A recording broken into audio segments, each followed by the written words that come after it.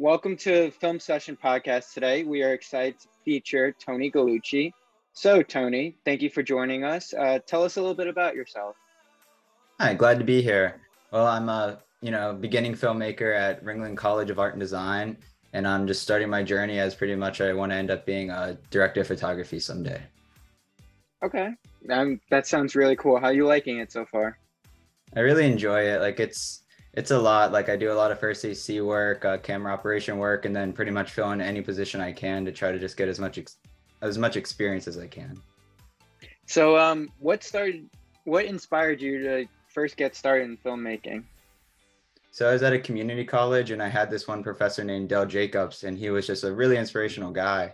And he just always would talk about film, and it was one of my elective classes because I still really didn't know what I wanted to do. And we bonded over like our Criterion collection. I had like 3 of them and he had like 100. And he was just showing me like in his office space, he had more at home, and just the bond of that. And I was like, I really like this. So then I started to take more of those classes and kind of just like expanded from there. That's cool. That's really cool. That it was a professor that got you into it. Yeah, I wasn't even in like that route or anything. It was just kind of unexpected. Right. Do you still keep in contact with him? I see him on campus here and there. He actually retired, so he's only there like maybe I see him, 2 times, 3 times a semester. Nice. Well, so you know what? Tell me a little bit about your film. So it's called Misophonia. It's about obviously misophonia and this guy who pretty much the idea came to me during COVID. So he's very isolated and it's just a black and white, very abstract film. I was starting to get into more sound design rather than like dialogue, and I just wanted a really heavy sound design film. So I thought of what I could do, and I was just like, what are some sound heavy topics? And I don't suffer from misophonia, but I do know like what it is and people that do, and I just kind of took it to the extreme and had a guy who pretty much is just contained and isolated, and then the constant noise of a wind chime slowly like lets his misophonia take him over. Right. And can you actually explain to me what that is? So Because yeah, this is interesting because I actually don't even know what it is. So let me pull up like an actual definition so I don't like mess it up. It's pretty much like it's a condition where you experience intense anger and disgust when you're confronted with a sound that you get annoyed by. So some say like other human noises, but I've heard people get annoyed by, wind chimes, whistling, and it's just like you get really aggravated by it. And it's like, really, some people can get really impulsive with it. And I just kind of took that to a very extreme scenario. Right. Do you have anybody in your life that suffers from this? Not like close family members, but just like friends. Like on set, I've had people just say like, oh, I suffer from misophonia. And I was just like, that's so weird. But it was actually after I made the film. So before, no, I do have, I have a hearing disorder. So that's kind of what causes it. I always hear ringing, which is just, it's very annoying, but it doesn't, drive me to, really want to like tear off my ear or anything like I over exaggerate in the film, but it's still something that's very constant. And I just wanted to, take something that I have and then put it into something that's actually like very, serious and not many people know about. And misophonia is just a disorder that's not really talked about. Yeah, no, that's really cool. So what would you say is your message to your audience? So the message in the film is pretty much, if you're in isolation and everything, just don't let anything get to you. That's the whole film. It's just like the whole message I want to get across is when you're isolated and you don't really have much to go off of, and it's just you, sometimes, you just go to the extremes without realizing it. And that's what the whole film's about. He thinks that freeing himself is cutting off his ear, but, the sound's in his head. So cutting off the ear is not really doing anything, but to him, that is a solution. But that's not really a solution. It's just something he's doing out of being impulsive from being isolated and then just hearing that constant noise. Right. So where can we find your film? So I just have it up on Vimeo. It was the first film I ever made. So it was my first student film. It was just me and the actor. So I just wrote it. I had an A7 Mark III and then just shot it and put it on Vimeo. So right now it's just locked just so, it's in a few festivals and everything. But once those are over and everything, I'll just release it back on that platform. That's really cool. Congratulations on your completion of your first film. Thank you.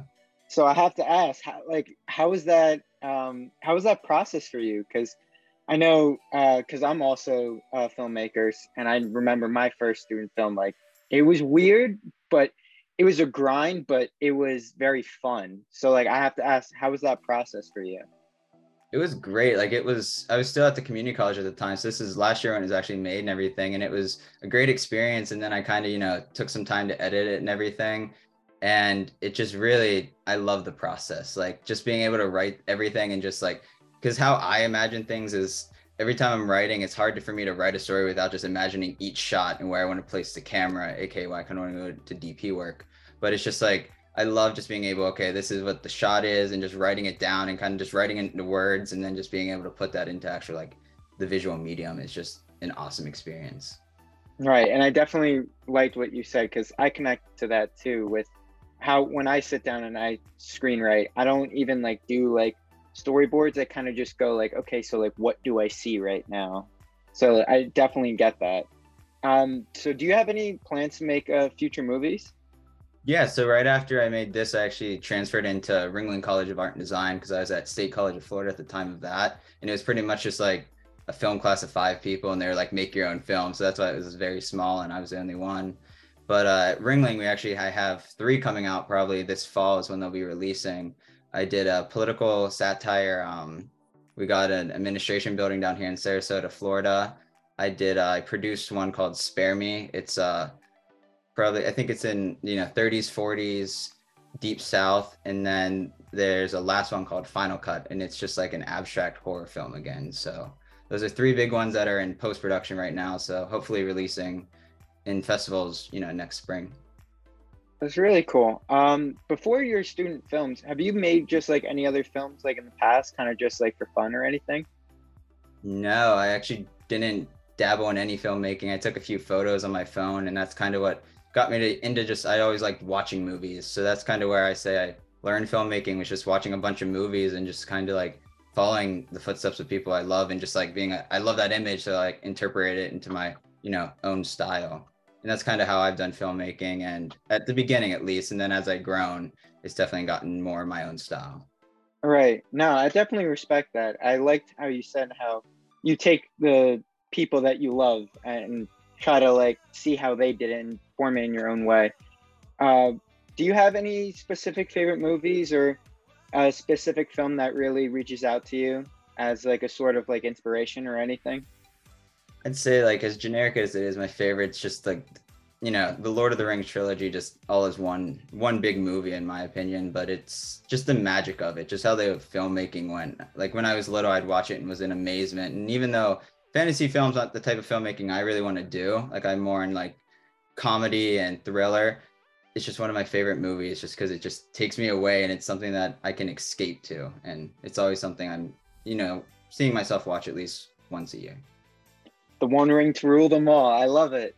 I knew I liked you, Tony, because I also love Lord of the Rings. I'm obsessed with Lord of the Rings and all those Star Wars and whatnot. So as soon as you said Lord of the Rings, I was like, okay, cool. I like them. So what would you say would be what was your most favorite part and your least favorite part, or more in terms of what was the most fun to do and what was the most difficult challenge to overcome when making this film? So I'll start with just the hardest. So the hardest thing to overcome was just, writer's block, just not knowing what I wanted. So the idea came from, I was listening to a podcast, and I think it was one of Paul Scheer's podcasts, and I didn't know, what he was gonna, I think it was like, how did this get made? And he was just talking about this guy who was annoyed by a wind chime. And I was like, that's kind of cool. And then I was like, gonna create this story, and this is pre-COVID.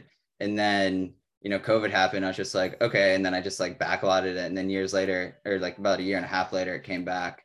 And it was just like trying to figure out how to get this rolling. Because my thing is, it's hard for me to pretty much write the script because I just want to get to the production of it. Like, I think on-set production is where my heart lies. Like, I just love filming it and everything. And then, getting into post and really recreating it again. But I say the beginning stage, like pre-production is always hardest for me, just because I'm always imagining what I want to do with the shots. And I know that, stories first, but I always kind of like pre-shoot it. Right. No, I definitely get that. So what's one piece of advice that you have for aspiring student filmmakers out there? I'd say, watch your favorite movies. That's like how I kind of, got into just different techniques and everything, is I just watch a film and be like, okay, that's what, is cinematically pleasing to viewers and everything. Because these are movies that go through, processes of being viewed by hundreds of people. So I just watch a lot of movies and then just practice. Like any camera is a tool. So, I started with the A7 Mark III, like still a great camera, but it was just like my beginner tool. And I just took it around and, saw what light did, would go different times of the day and, just watch movies and experiment with light. And, there you got storytelling, and then you have fundamentals of camera. So if you get your exposure down and your storytelling, I think, you can do anything. Right. No, that's really cool. I like that. So do you have any other resources that you would recommend to student filmmakers?